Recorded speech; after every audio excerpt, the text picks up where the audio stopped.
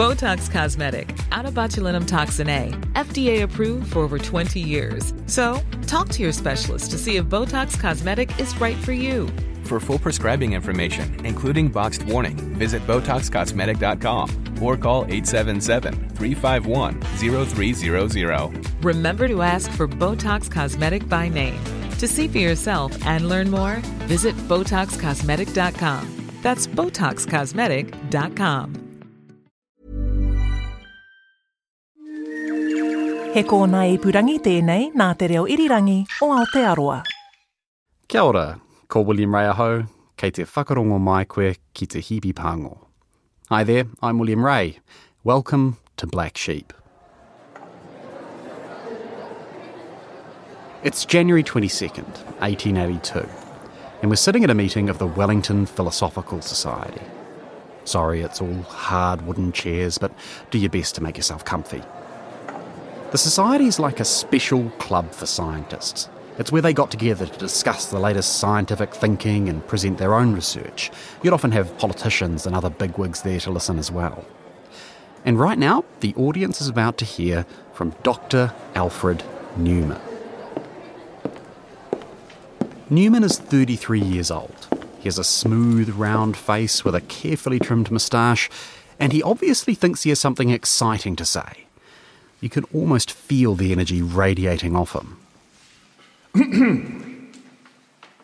The increase or decrease of a race living in our midst must necessarily be a subject of vital interest to each of us, and a study of the causes leading to such change is, I think, worthy of investigation. That the Maoris as a whole are very rapidly decreasing needs but little proof. Everyone who has lived long in the colony must admit the fact. Newman's right. All the audience are aware that over the last few decades, the Māori population has been falling. In fact, Newman says, since the time James Cook turned up in Aotearoa in 1769, it was estimated the Māori population had dropped from somewhere around 100 to 120,000 people to less than 50,000. Newman admitted that census data was patchy and the exact numbers were hard to pin down, and even today there's some uncertainty about population numbers in the 19th century. But Newman argued the overall trend was obvious. Here, within a 5-mile radius of this very lecture room, since this colony was founded exactly 42 years ago, see how the Maoris have disappeared. There are now, within that area, only 37. There were, 42 years ago, a pā at Ngā Hauranga, one at Kaiwara. He probably meant Ngauronga and Kaiwharawhara, just by the way. A few families living near the site of Dr. Featherstone's house, a few at Mr. Izzard's, about 50 people. At this point, some of the crowd was nodding along, but for others, maybe their eyes were glazing a little. Newman wasn't saying anything new. Sure, we know the Māori population is declining, they might have thought to themselves. The question is, why? Well, Newman thought he had an answer. The races of mankind, like individuals, have their birth, their period of growth. Some are fertile and give birth to other races. Some races are sterile, merely propagating themselves for a time, but in either case, invariably, like individuals beginning to die and then becoming extinct. The Maori race is run out. It is effete, seems thoroughly worn out, and its approaching death has been hastened by the struggles with a newer and fresher race. By this point, you've probably guessed how the rest of Dr. Alfred Newman's lecture is going to go. It's social Darwinism, scientific racism, white supremacy, a bunch of old tropes about a supposedly savage indigenous people who melt away when contacted by supposedly civilised Europeans. I have to admit, we've been a bit reluctant to talk about Alfred Newman on Black Sheep. I read his 1882 lecture last year and thought to myself, well, that's horrifying, but what's the point of digging into the life story of this particular 19th century racist? They're not exactly rare in this era of New Zealand history. But then I read a bit more about Newman, talked to some historians, and things got pretty weird. First weird thing. Even though these ideas of Māori inferiority were pretty popular among Pākehā, Newman's 1882 lecture got absolutely slammed by some of the most senior figures in the New Zealand scientific community. That seemed a bit odd. Then I found out that when Newman became a politician a few years later, he actually took some fairly pro-Māori positions, arguing for reform of the Native Land Court and more government-funded medical treatment for Māori. Again, unexpected. Doesn't fit the mould of a stereotypical 19th century racist. Then, decades after his 1882 paper, Newman started arguing that instead of being simple quote-unquote savages, Māori were in fact descended from an Aryan master race. Like I said, things got pretty weird.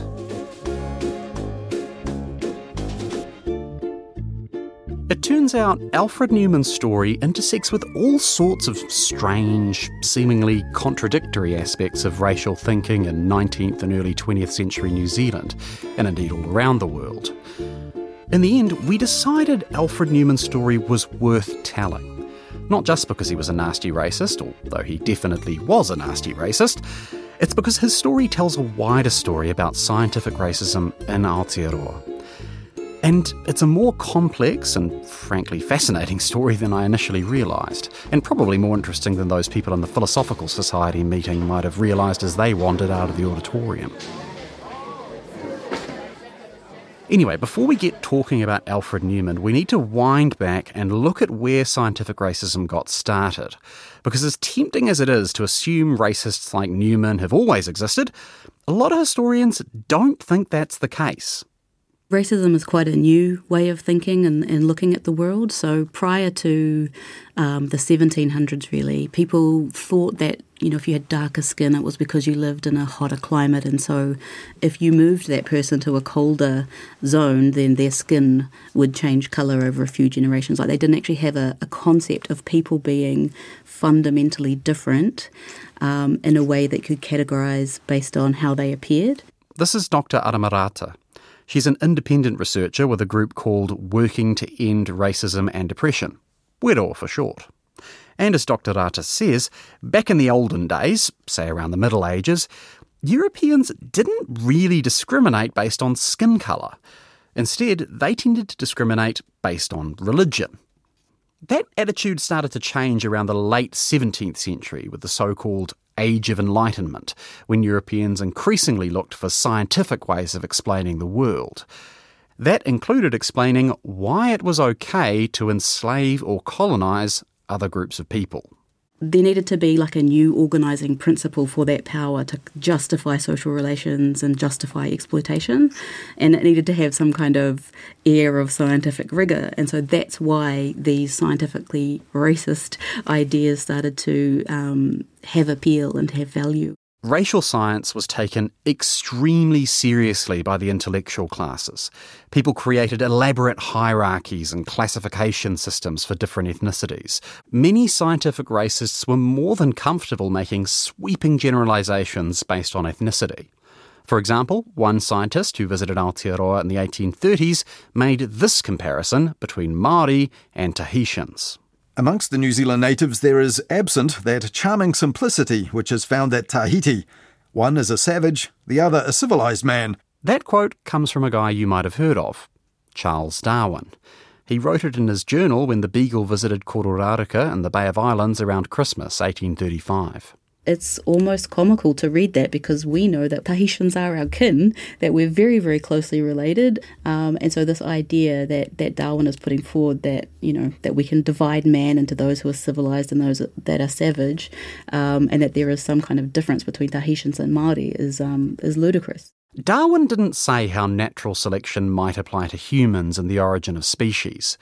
But some readers took his idea of survival of the fittest very literally when it came to race relations. People kind of took that on board to suggest that if I kill you, I must be superior to you, right?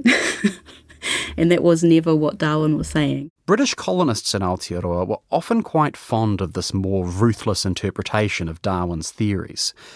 And as Otago University historian John Stenhouse explains, that's partly because the first copies of The Origin of Species reached New Zealand in 1860, just as the most intense phase of the New Zealand Wars was getting underway. The full title of the book is, of course, On the Origin of Species by Means of Natural Selection, or, here's the subtitle, The Preservation of Favoured Races in the Struggle for Life. It seemed to quite a few people who read The Origin in the 1860s as the wars were raging that, well, as an Auckland journalist writing in the Southern Monthly magazine said, no one can deny Darwin's struggle for existence, or, he says, that a weak and ill-furnished race must give way before one which is strong and highly endowed. And of course, he was speaking about Māori and the British. That was the kind of thing that was being said in the 1860s, quite some time before Newman read his now notorious lecture. Part of the reason this whole survival of the fittest meme became such a potent idea in 19th century racial science is because it helped explain a mystery. Why did large indigenous populations in places like the Americas and Pacific Islands seem to suddenly collapse shortly after the arrival of Europeans? You've got to remember, in those days, nobody understood that thousands of years of pestilence and plague had given Europeans a degree of natural immunity to a bunch of deadly diseases, and that indigenous populations often lacked this immunity. So for a long time, the only explanation was a religious one.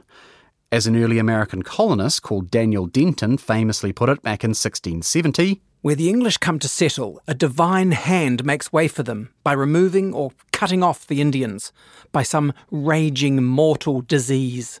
But again, with the Age of Enlightenment, there's the addition of scientific justifications, or pseudoscientific if you want to put it that way. So people who might have previously talked about a divine hand sweeping away Indigenous people started talking about natural laws and survival of the fittest. As you might imagine, Indigenous people, including Māori, did not put much stock in these ideas.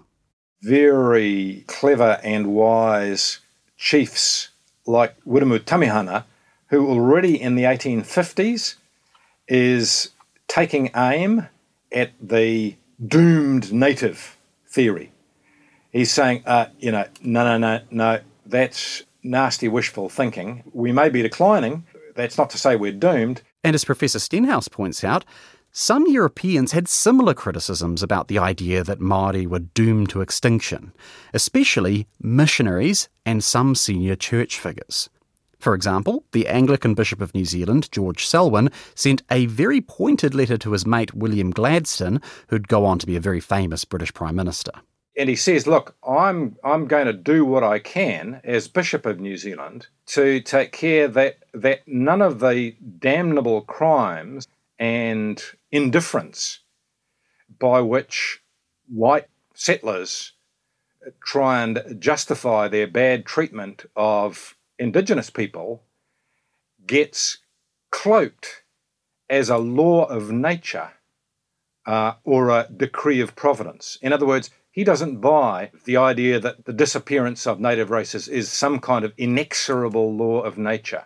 People like Bishop Selwyn did sometimes stick up for Māori interests, and other colonists found that absolutely infuriating. They came up with a label for Selwyn and his supporters. They called them the Church Party. And it's almost a swear word.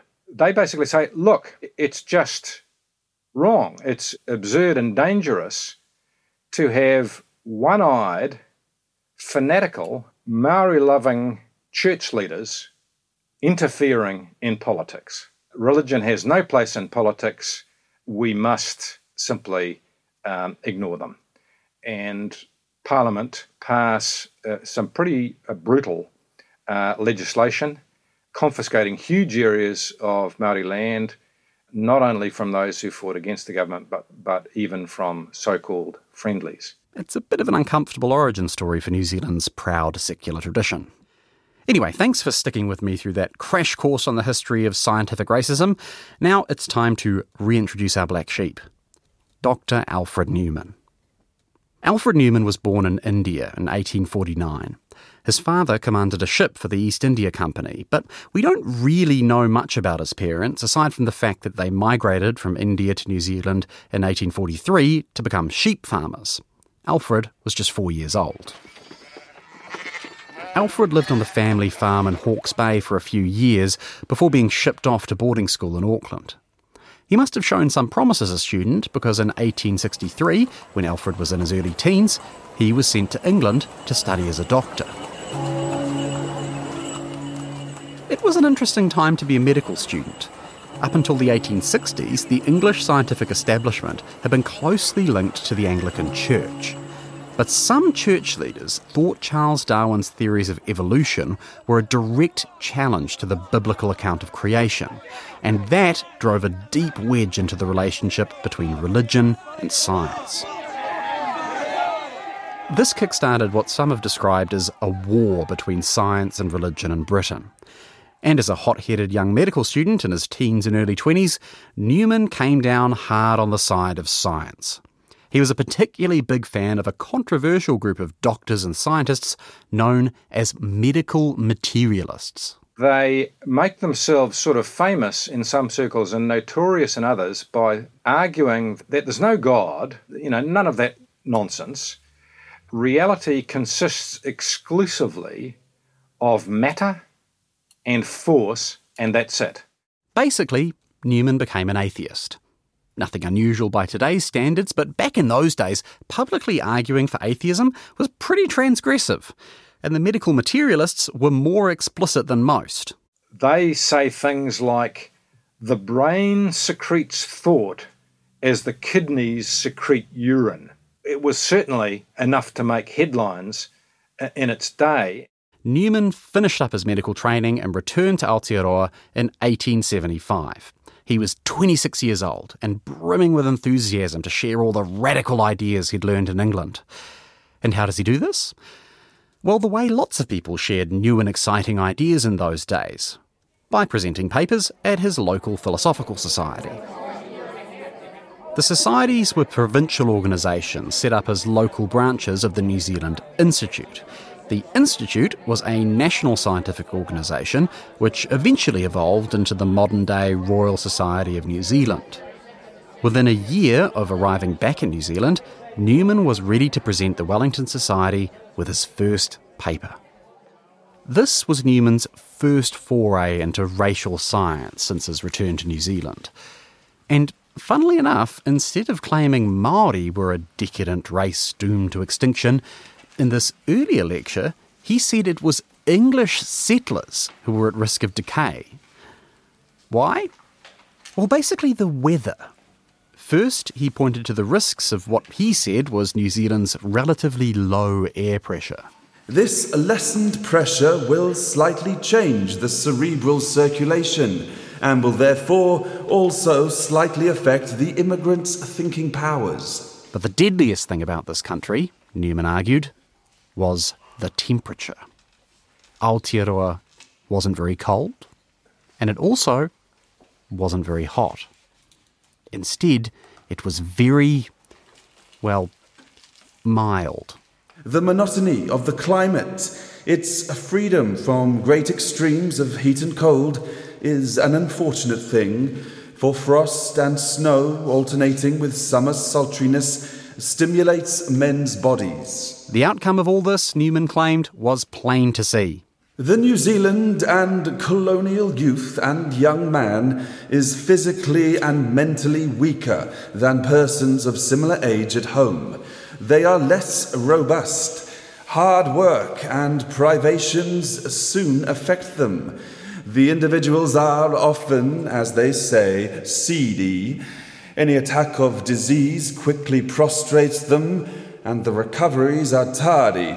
The women fade, become old and haggard after rearing a small family. Like the males, they early bloom and quickly fade. A number of the heavyweights in the Wellington Philosophical Society just simply don't believe him. And I do think that paper get him a reputation as a sort of a radical young hothead who is too inclined to play fast and loose with the facts. With this reputation, you might be wondering, how the hell did this guy ever find a job as a doctor, let alone a scientist? Well, he didn't. Like a number of other qualified medical doctors, he doesn't actually make his living practicing medicine. So he goes into business. Possibly he thinks that he can make more money in business. I think he's clearly an ambitious young fellow. One of the places you might be able to see that ambition is a few years later, in 1879, when Newman marries Octavia Featherston, daughter of a prominent colonial politician, the late Isaac Featherston. Marrying into such a wealthy, well-connected family might be a hint that Alfred Newman was looking at a future in politics. Maybe it also helped restore his reputation with the Wellington Philosophical Society, because the same year he married Octavia, he was also elected president of the society. But pretty much as soon as he became president, Newman launched into another controversial public lecture. The brain in relation to the mind. And he basically says, look, brain size is really crucial because there's a direct connection between brain size and intellectual ability. And he basically outlines a racial hierarchy. He says the big-brained Englishman is at the top, the French and Germans are right up there, other races are somewhere below, and at the bottom are South Sea Islanders and, I think he says, Australian Aboriginals. And he argues that female brains are on the whole smaller than male brains, and therefore women can't really compete with men mentally. Okay, so these sorts of arguments about big brains equaling more intelligence were pretty common among scientific racists. But the part about women having smaller brains and less intelligence is actually a bit weird coming from Newman. Because at the same time he gave that lecture, Newman was campaigning for women's rights to vote and stand for Parliament. Why would he do that if he thought women were all small-brained morons? Well, I think the answer is, while he thinks that women aren't the equal of men intellectually, they are at least the equal of men morally. And on that basis, they should get the vote. And what were these moral issues Newman thought we needed women to vote on? In a word, alcohol.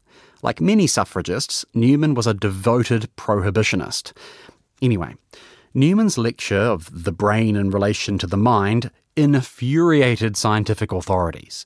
Just like his previous speech, he made all kinds of sweeping claims based on dubious evidence. Sir James Hector, the big boss of New Zealand science in this era, refused to publish the lecture in the Transactions and Proceedings of the New Zealand Institute.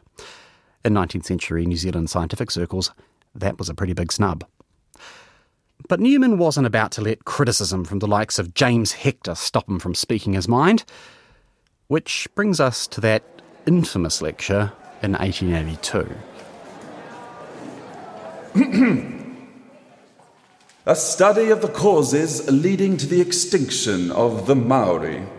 It's actually kind of hard to summarise Newman's arguments in this paper because at various points he contradicts himself. Like at one point he makes an argument which wouldn't sound out of place today. He puts the blame on introduced diseases like measles, influenza, scarlet fever. The imported diseases have, of course, been very powerful agents in bringing about the decrease in the race. But then towards the end of his paper, he says these diseases contributed to depopulation only in a small degree. At one point, he points to malnutrition, saying, most Maori children look badly fed, big-bellied with wasted limbs. But then he says Māori are eating too much. The abundance of easily got food, which they now have in regular supply, has led to a state of fatness and general plethora, which, as in all the lower animals, leads to a lessened fertility. He starts by suggesting the decline of the Māori population is something important, A subject of vital interest to each of us. but then he ends his lecture with this. The disappearance of the race is scarcely subject for much regret. They are dying out in a quick, easy way and are being supplanted by a superior race. And yeah, that line in particular it really, really sucks. I don't know what else to say about it.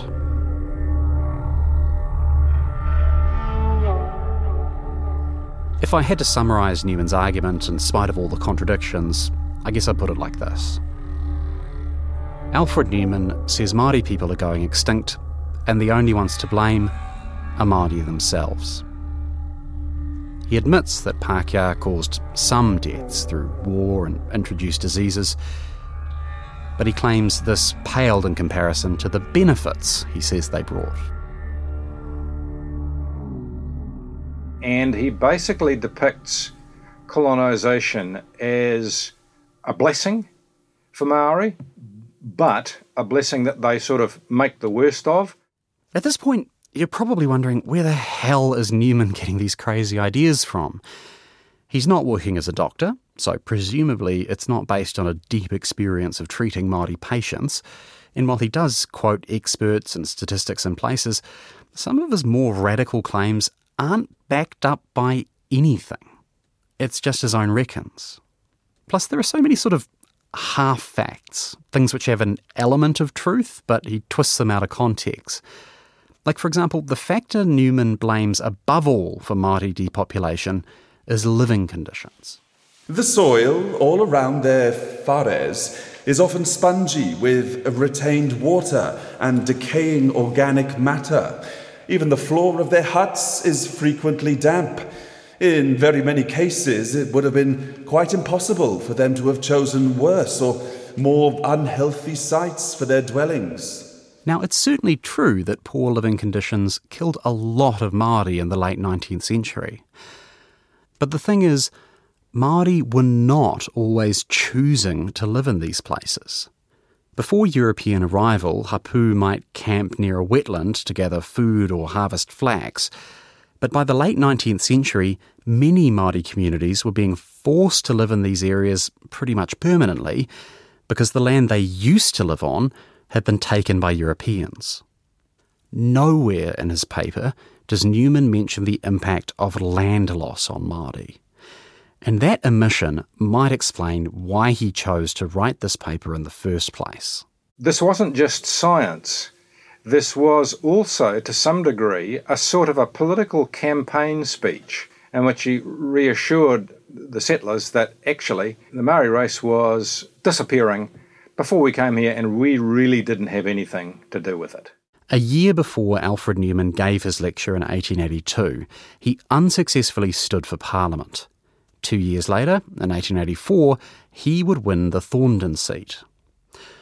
So, like John Stenhouse says, you can read his paper as a campaign speech, or, as Professor Stenhouse argued in his PhD thesis, a kind of pseudo-scientific sermon.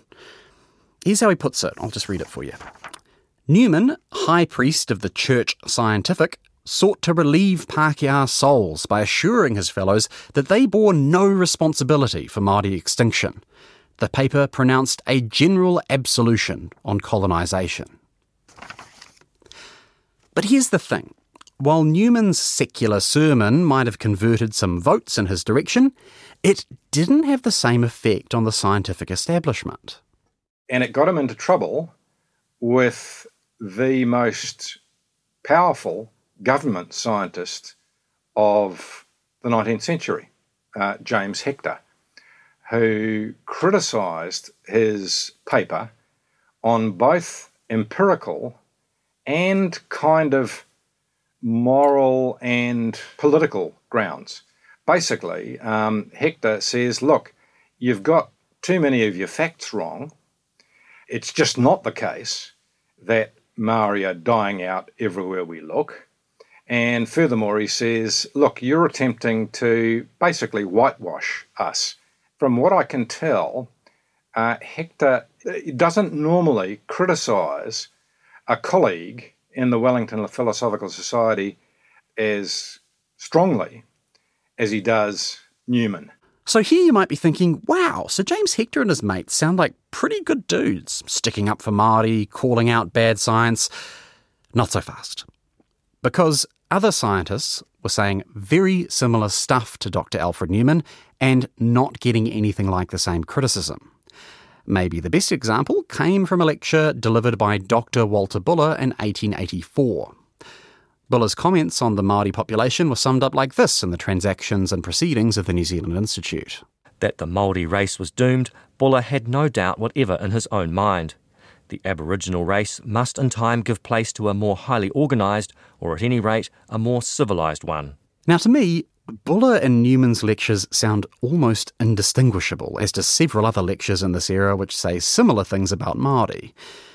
And John Stenhouse says Buller actually did face some of the same criticisms Newman got from a handful of politicians.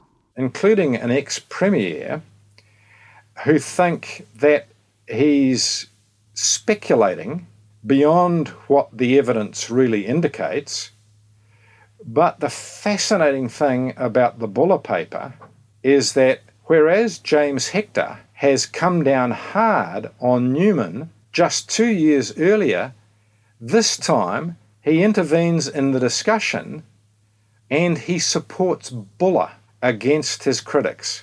But that begs the question, why was Newman's lecture seen as so objectionable to Hector and his allies when Buller's wasn't? Well, John Stenhouse says there are probably two explanations. First, Sir James Hector seems to have quite liked and respected Walter Buller as a scientist. Alfred Newman, maybe not so much. Buller hasn't developed the kind of reputation that Newman develops as a sort of a speculative materialist who goes way beyond the facts. Buller's scientific reputation is not as checkered as Newman's. Probably the biggest point Hector and his allies disagreed with Newman on was when the decline in Māori population had started. Newman claimed, "The Maoris were a disappearing race before we came here." James Hector thought that was absolute rubbish, and he stood up and said so immediately after Newman finished his lecture in 1882. "There appears to be no reason why the Maori race should have decayed if it had been left alone or gradually assimilated to our own, and it is no use trying to excuse ourselves." So, Hector and his allies objected to this attempt to whitewash colonisation, and they may also have objected to Newman's language, especially those final two sentences where he says the extinction of Māori is scarcely a subject for much regret. I think that Newman's problem was that in the context of the scientific society in which he expressed these views, he was putting things a bit too crudely. Rather than saying the extinction of Māori was scarcely a subject for much regret, Buller and others did articulate some need for compassion. Although this was articulated in language which was still pretty horrific. Buller quoted Newman's father-in-law, Isaac Featherston, saying, "The Māoris are dying out, and nothing can save them. Our plain duty as good, compassionate colonists is to smooth down their dying pillow. Then history will have nothing to reproach us with." Now, personally, I think Buller's framing of compassionate settlers smoothing down the pillow of dying Māori comes across as more sinister than Newman's more upfront racism. But it seems to have been more palatable to the likes of Sir James Hector. But as Dr. Aramarata points out, both Buller and Newman's lectures served the same purpose: making Pākehā feel more comfortable about taking control of the country, and the tens of thousands of Māori who died in the process. There's a really popular misconception about racism that in order for something to be racist, that it has to be mean or vindictive, and that it has to be illogical. So people think that racism is this illogical dislike for certain races. But racism is often very friendly. It often sounds very well-meaning.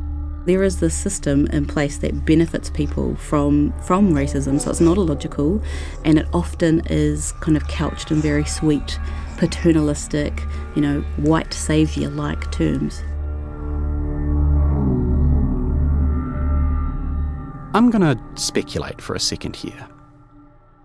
It might just be that Alfred Newman listened to Walter Buller's lecture, watched him step down from his podium, take his seat amid applause from all the scientific political bigwigs, and had a bit of a revelation.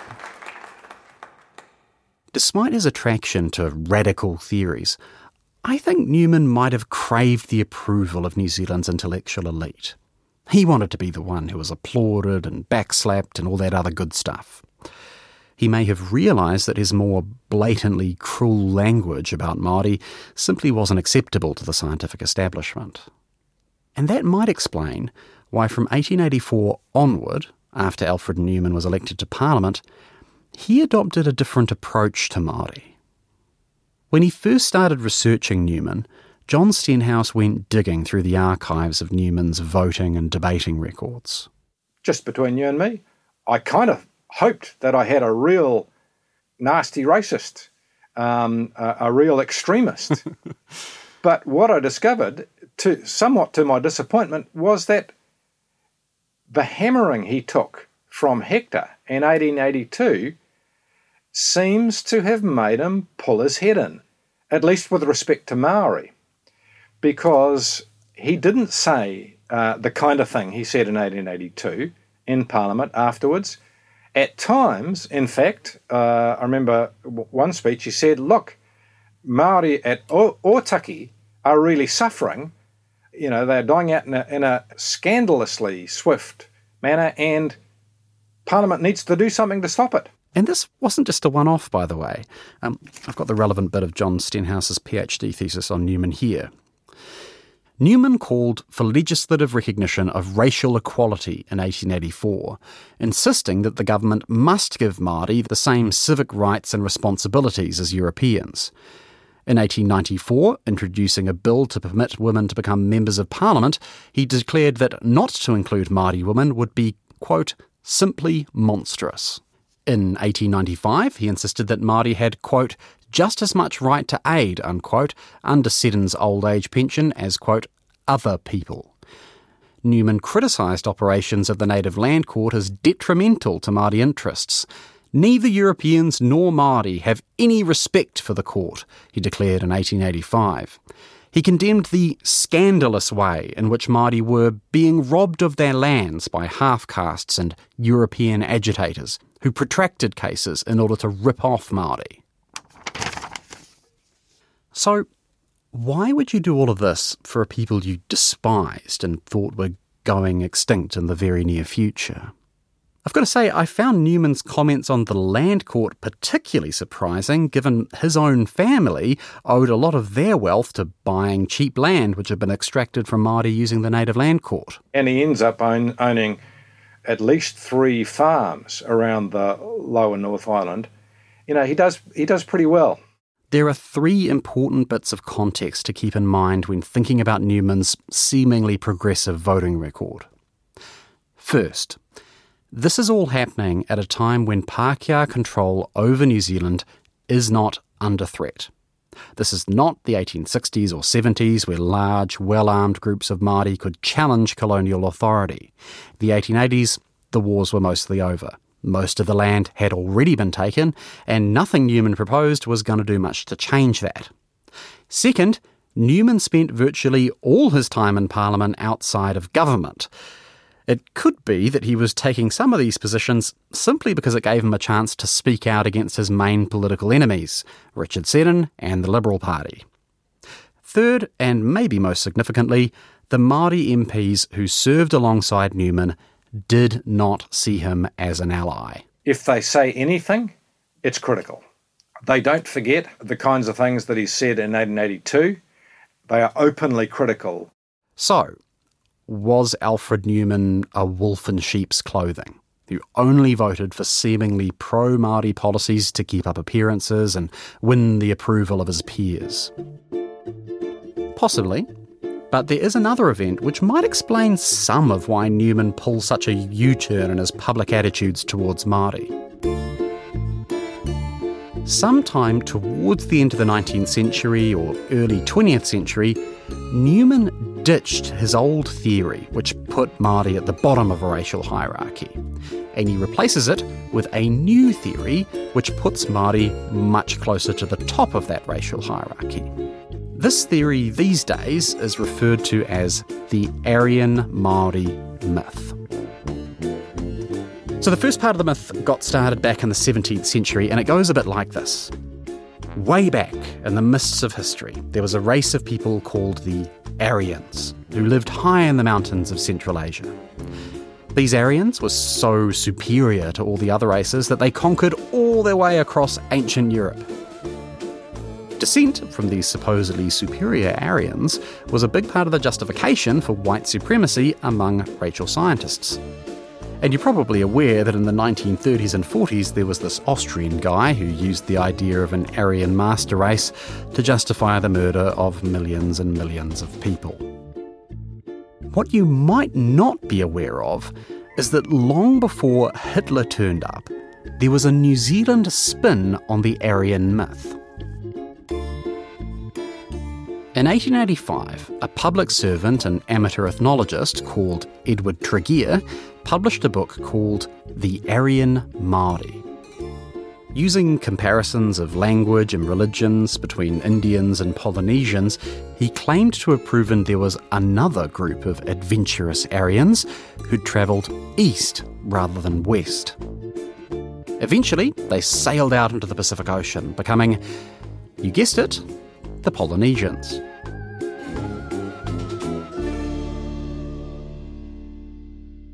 Tregear's book was ridiculed at first, but over time his theory steadily gained followers in Aotearoa, including Alfred Newman. In 1912, Newman published his own 300-page book on Māori Aryanism, titled Who Are the Māoris?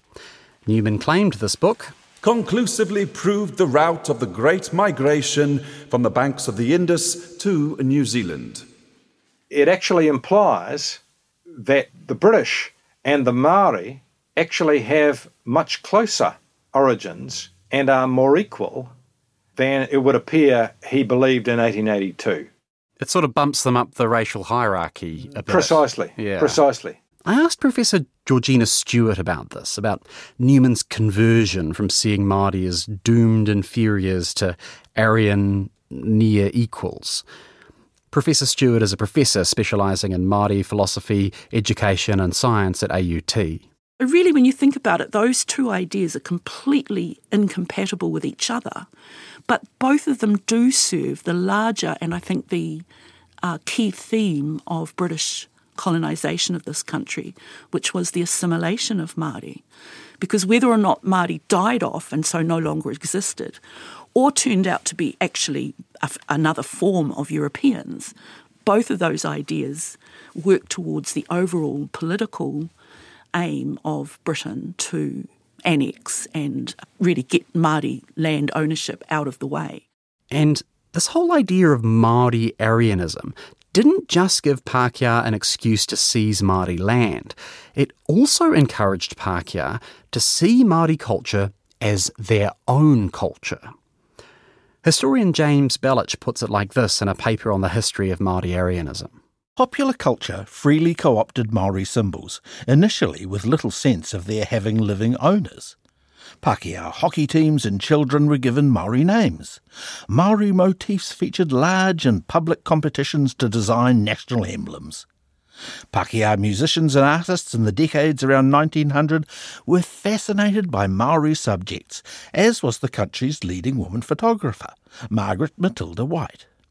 Her fascination with Māoridom led to her most disturbing image, a self-portrait with a moko painted on her chin. As Professor Stewart pointed out, a lot of this stuff feels kind of familiar. with everything from Radio New Zealand through to everything else being given Māori names. And one wonders sometimes the point. You know, I said to someone the other day, you don't know anymore whether a conference is a Māori conference or not because everything's got Māori names.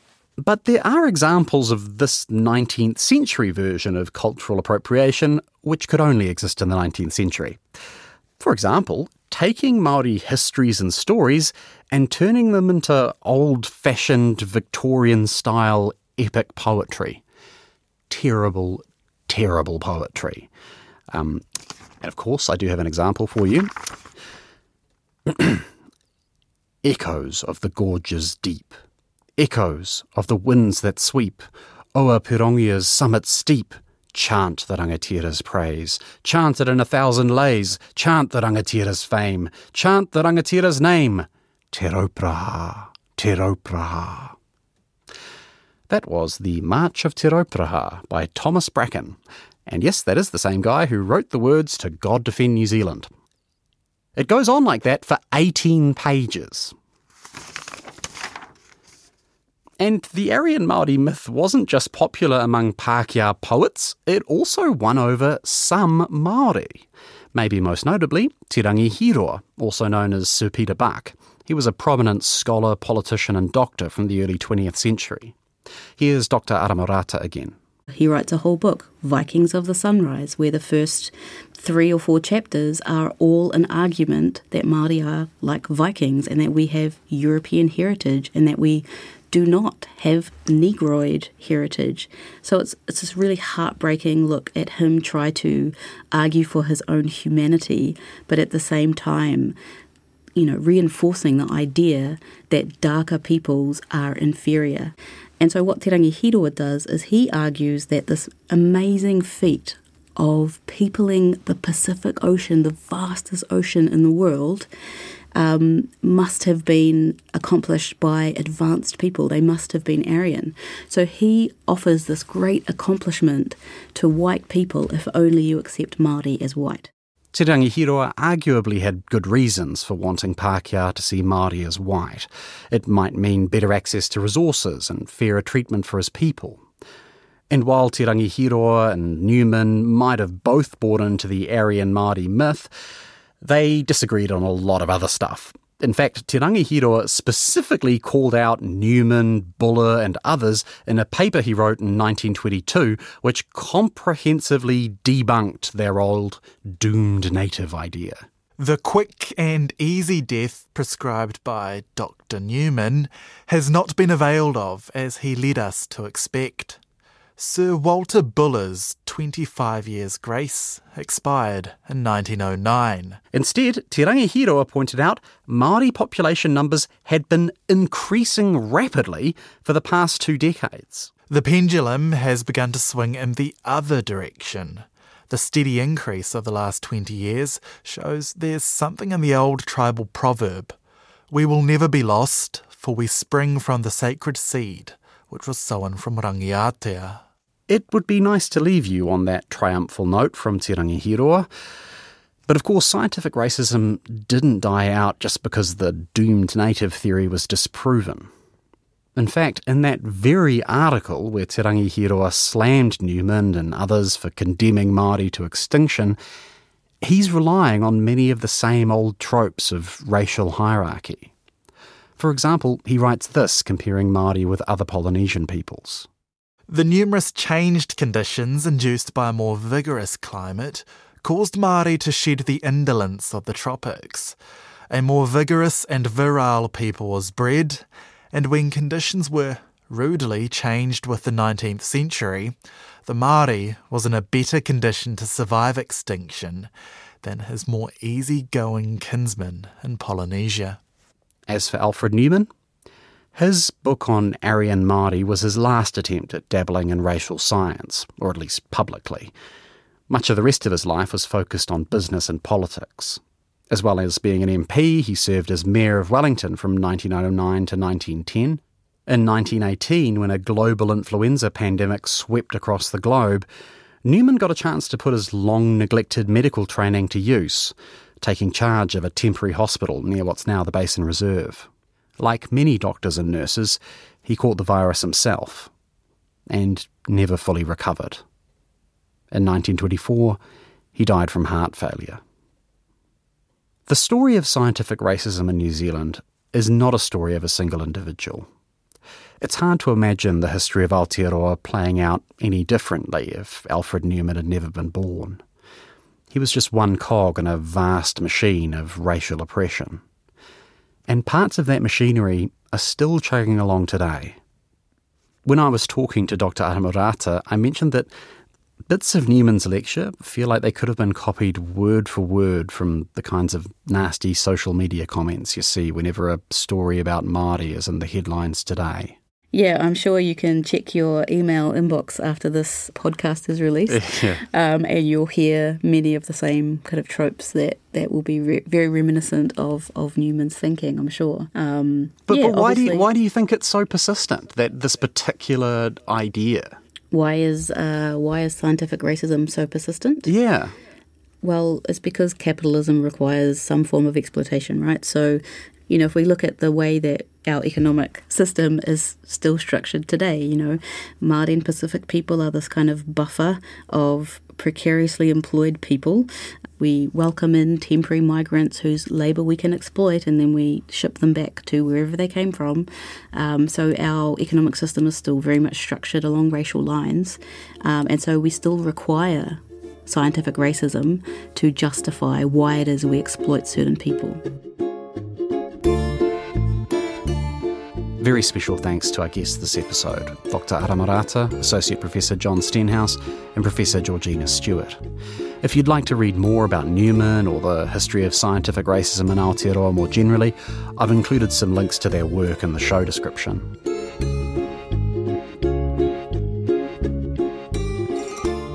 Black Sheep is written and presented by me, William Ray. This episode was produced with help from Justine Murray and executive producer Tim Watkin. Our sound engineer is Phil Benge. Our voice actors this episode were Max Toll, John Gerritsen, Jamie Tahana, Simon Dickinson, and Duncan Smith.